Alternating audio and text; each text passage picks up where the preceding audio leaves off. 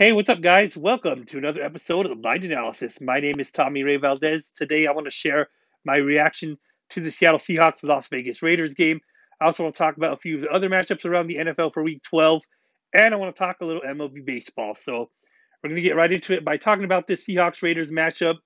This was a really good, high scoring game right away. On the first play of the game, Derek Carr drops back to pass. The ball gets intercepted by Quandre Diggs. He takes it all the way down to the Raiders' 12-yard line. Then Kenneth Walker punches it into the end zone to give the Seahawks a 7-0 lead. But the Raiders answer back right away. Derek Carr finds Amir Abdullah in the end zone to tie the game up at 7-7. Then the Seahawks jump back in front with a field goal by Jason Myers. Then on the Raiders' next possession, Derek Carr throws his second interception of the game, another interception to Quandre Diggs. But this time, the Raiders defense was able to hold the Seahawks to another field goal by Jason Myers that extended the Seahawks lead to 13-7. Then in the second quarter, um, Geno Smith throws an interception to Denzel Perryman that sets the Raiders up in good field position, and Derek Carr throws a flea flicker to Max Holland in the end zone to give the Raiders a 14-13 lead over the Seahawks. Then the Raiders add on to their lead with a rushing touchdown by Josh Jacobs to extend the Raiders' lead to 21-13 over the Seahawks. But then Geno Smith finds Tyler Lockett in the end zone for a touchdown that makes the score 21-20. Then the Raiders tack on another field goal by Daniel Carlson to extend their lead to 24-20 going into halftime. Then in the third quarter, Kenneth Walker gets his second rushing touchdown of the day to give the Seahawks a 27-24 lead over the Raiders.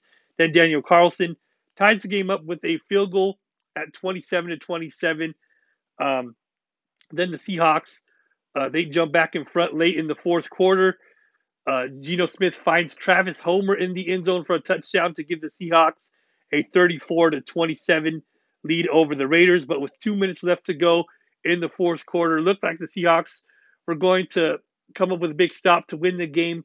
But then Derek Carr finds Foster Moreau in the end zone for a touchdown that tied the game up at 34-34. That sent this game into overtime. And on the Raiders' first possession in overtime, they get into field goal range, but Daniel Carlson misses the field goal, and that sets up the Seahawks in really good field position. But they were unable to move the ball, and they end up having to punt the ball back to the Raiders. They pin the Raiders back deep in their own territory, but it doesn't matter because Josh Jacobs takes it 86 yards into the end zone for a touchdown, and the Raiders go on to win this game in overtime. Final score of 40-34. Big win for the Raiders as they have now won 2 games in a row. The Seahawks have now lost 2 games in a row. The Raiders improved their record to 4-7, and the Seahawks record drops to 6-5. They are now in second place in the NFC West. But the big reason why the Raiders won this game was because they ran the football very well. You look at the total numbers for Josh Jacobs in this game. He ended up with 2 rushing touchdowns and 303 yards from scrimmage. The most yards from scrimmage in Raiders history. A great game for Josh Jacobs. Well over 200 rushing yards.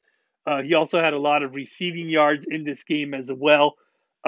And that was a big difference in this game. That's why the Raiders won this game, was because Josh Jacobs really ran the football well. The Seahawks could not stop the run. They did not have an answer for Josh Jacobs in this game.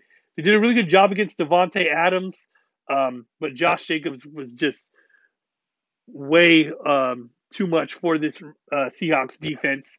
When you run the football effectively and you're able to wear down the defense, that definitely set the Raiders up in a really good position in overtime for Josh Jacobs to break off that long run. And Also, the Seahawks, they struggled to run the football in this game. That was another big difference in this game.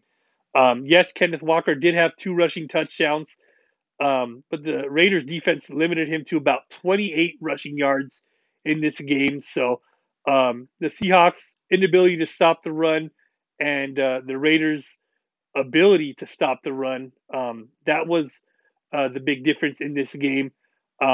Both teams with 2 turnovers in this game. Derek Carr throws a couple of interceptions.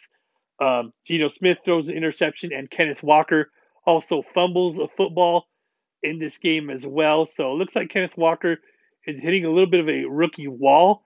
But he's a very good player. He's had a very good season. And I think he's going to bounce back big in the Seahawks next game against the Rams. But a tough loss for the Seahawks. This one stings a little bit. Um, with the Seahawks now falling to second place in the NFC West, and with the 49ers shutting out the Saints 13-0, they jump into first place in the NFC West. So this loss definitely hurts, but it goes to show that never underestimate a team with a bad record, especially when they have players on their team with really good track records, with a lot of success. Tough loss for the Seahawks. Hopefully they could bounce back against the Rams next Sunday, but this one definitely hurt a little bit. This one definitely stung, and tough to lose in overtime, that's for sure. But we'll see what happens next week. But yeah, this one was tough. So that's my thoughts on the Seahawks Raiders game. Now I want to talk about a few other matchups around the NFL for Week 12. I already talked about the 49ers taking care of the Saints. Their defense is the real deal. They shut out the Saints 13-0, and now they are in first place in the NFC West. Good games on Thanksgiving. The Bills, they win a close game over the Lions 28-25. Got to give the Lions credit for hanging in there, really playing the Bills tough. But in the end, Josh Allen comes up with a big game-winning drive to set up Tyler Bass to kick a game-winning field goal, and the Bills beat the Lions 28-25. The Cowboys, they get a big win over the Giants 28-20. Cowboys struggle a little bit in the first half of this game. Dak Prescott throws a couple of interceptions, but the Cowboys really get their offense going in the second half. They run the football well. Dak Prescott throws a couple of touchdown passes in this game as well. And Zeke ends up with a big rushing touchdown. Tony Pollard runs the football well. And the Cowboys, they get a big win over the Giants 28-20. And the Cowboys are now in second place in the NFC East Division. And they get a big win over the Giants. And then the night game on Thanksgiving, the Vikings versus the Patriots. Both quarterbacks, Kirk Cousins and Mac Jones, really play well. They both throw for over 300 yards. You look at the stats for Mac Jones. This was the best game of his career based off of the stats. But this does end in a losing effort for the Patriots. Kirk Cousins really plays well. This was definitely his best primetime game of his career. Kirk Cousins has really struggled in primetime, but he turns it around in this game. He ends up throwing 3 touchdown passes. Justin Jefferson has a really good game as well. TJ Hawkinson gets his first touchdown as a Minnesota Viking. And the Vikings get a big win over the Patriots 33-26 to improve their record to 9-2. Looks like if the Vikings win their next game next week, and if the Lions lose, looks like the Vikings could wrap up the NFC North division. So big win for the Vikings, and we'll see how they do next week. But really good Thanksgiving matchups. There were also some really good games on Sunday. You have the Browns. They shocked the world. They beat the Buccaneers in overtime. A big rushing touchdown by Nick Chubb, and the Browns beat the Buccaneers 24-17. Big overtime win for the Browns, and they will get Deshaun Watson back next week. So we'll see if the Browns can make a late run and try and climb into this playoff race. But it's going to be a long shot. But we'll see what happens with Deshaun Watson back for the Browns. But they get a big win over the Buccaneers. The Falcons, they lose to the Commanders, so the Commanders continue to play well. Great game for the Commanders defense, and Taylor Heineke does just enough to get the Commanders a win over the Falcons. So that NFC South um, really struggling. They all have a losing record, but the Buccaneers are still in first place in the NFC South. Um, the Panthers, they are the only team that get a win in the NFC South this week. They beat the Broncos, and lots of good games this week. The Bengals Titans game, that was a really good defensive battle. The Bengals defense really steps up big, um, and they get a big win over the Titans. Um, and The Ravens, they lose to the Jaguars. A big win for Trevor Lawrence as he continues to build up his confidence with a really young Jaguars team. They get a big win over the Ravens. Um, and Ravens blow another big lead. And now the Bengals and Ravens are tied for first place in the AFC North. Um, the Steelers, they get a big win on Monday Night Football over the Colts. Um, and Also, really good game between the Eagles and the Packers. That was a really good game for a while, but in the end, the Packers just could not stop the Eagles' running game. Jalen Hurts ends up with 157 rushing yards and 153 passing yards in this game. And The Eagles, they win a close game over the Packers. Aaron Rodgers ends up injured in this game. He ends up leaving the game with a rib injury. So the Packers, with very slim playoff hopes, we'll see if they continue um, to, or we'll see if Aaron Rodgers is able to play in this game. If We'll see if Aaron Rodgers is able to continue and play this season, or will they shut Aaron Rodgers down and see what they have in Jordan Love? Um, so we'll see what happens there. But um, lots of good games this week around the NFL. The Rams, they lose to the Chiefs. The Chiefs get another big win. Patrick Mahomes continues to play at an MVP quality level.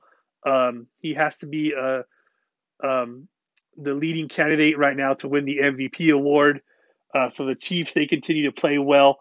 Um, and um, The Chargers, they get back on track when they win over the Arizona Cardinals. Big play late in the game by Justin Herbert to get a win for the Chargers. And They go for a 2-point conversion and they end up winning the game. So a big play from Justin Herbert to um, Gerald Everett. And The Chargers, they get a big win. The Jets, they get a big win over the Chicago Bears. Mike White really plays well. He ends up throwing for over 300 yards. He throws 3 touchdown passes in the Jets' win over the Bears. The Bears' offense struggles without Justin Fields. Nathan Peterman ends up getting the start for the Bears, and the Jets get a big win, 31-10 over the Bears. The Dolphins, they continue to play well. They get a big win over the Texans, 30-15. Another great game for Tua. The Dolphins offense continues to really play well. Lots of good games this week. And Week 12 was a lot of fun to watch, and can't wait to see what happens in Week 13. So that's my thoughts on everything around the NFL. Really quickly, want to talk some MLB news. The White Sox, they add another starting pitcher to their rotation. They signed Mike Clevinger in free agency. Mike Clevinger, really good starting pitcher coming over to the White Sox from the San Diego Padres. When he's healthy, he's a pretty good starting pitcher. So this could be a very good move for the White Sox. And also Jose Abreu, he finds a new home. He signs a 3-year contract with the World Series champion Houston Astros. 3-year contract worth $60 million. Not sure if it's official yet, but that's going to be a very good move for the Astros once it becomes official. Jose Abreu, very good power hitter, pretty good first baseman as well. And He will fit right in to replace Yuli Gurriel. Another good power hitter added to that Astros lineup. So a good move for the Stros. So that's my thoughts on everything around the MLB. Just really quickly, I just want to leave you guys with a quick thought before I go. Um, the other day on Caleb, they were sharing one of those 1 minute of encouraging words, and they were talking about Exodus chapter 4. Um, and that's the story where Moses is talking with God at the burning bush. And that's when God tells Moses to go back to Egypt and to free the Israelites, and to lead them to the promised land. Um, and, um, in Exodus chapter 4, we see Moses kind of arguing with God a little bit, just trying to tell God that, he shouldn't be the one that God should send to free the Israelites. And Moses is basically giving God a list of excuses. Um, and God in the end tells Moses, "I will be with you." Um, and this story just kind of applies to all of us. We all have potential. We are all here on this earth for a reason. We are not here by accident or by coincidence, but we are here because you know God has brought us into this world for a purpose. God has a plan and a purpose for each and every single one of us.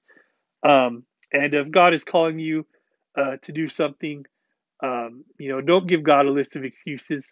Just give God your obedience and trust God, and just say to God, I'm yours.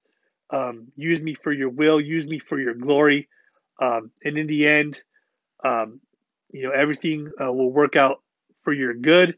And if you trust God, God will um, use you for His glory. And God's plan and purpose for your life is perfect. So trust God and know that God sees you. God sees your potential. And if you trust God, you can reach that full potential, and you can do great things. So I just want to leave you guys with that. Thank you guys for listening. God bless you guys. All remember that God is love and God is good all the time. Thank you guys for listening. God bless you guys, and go Hawks.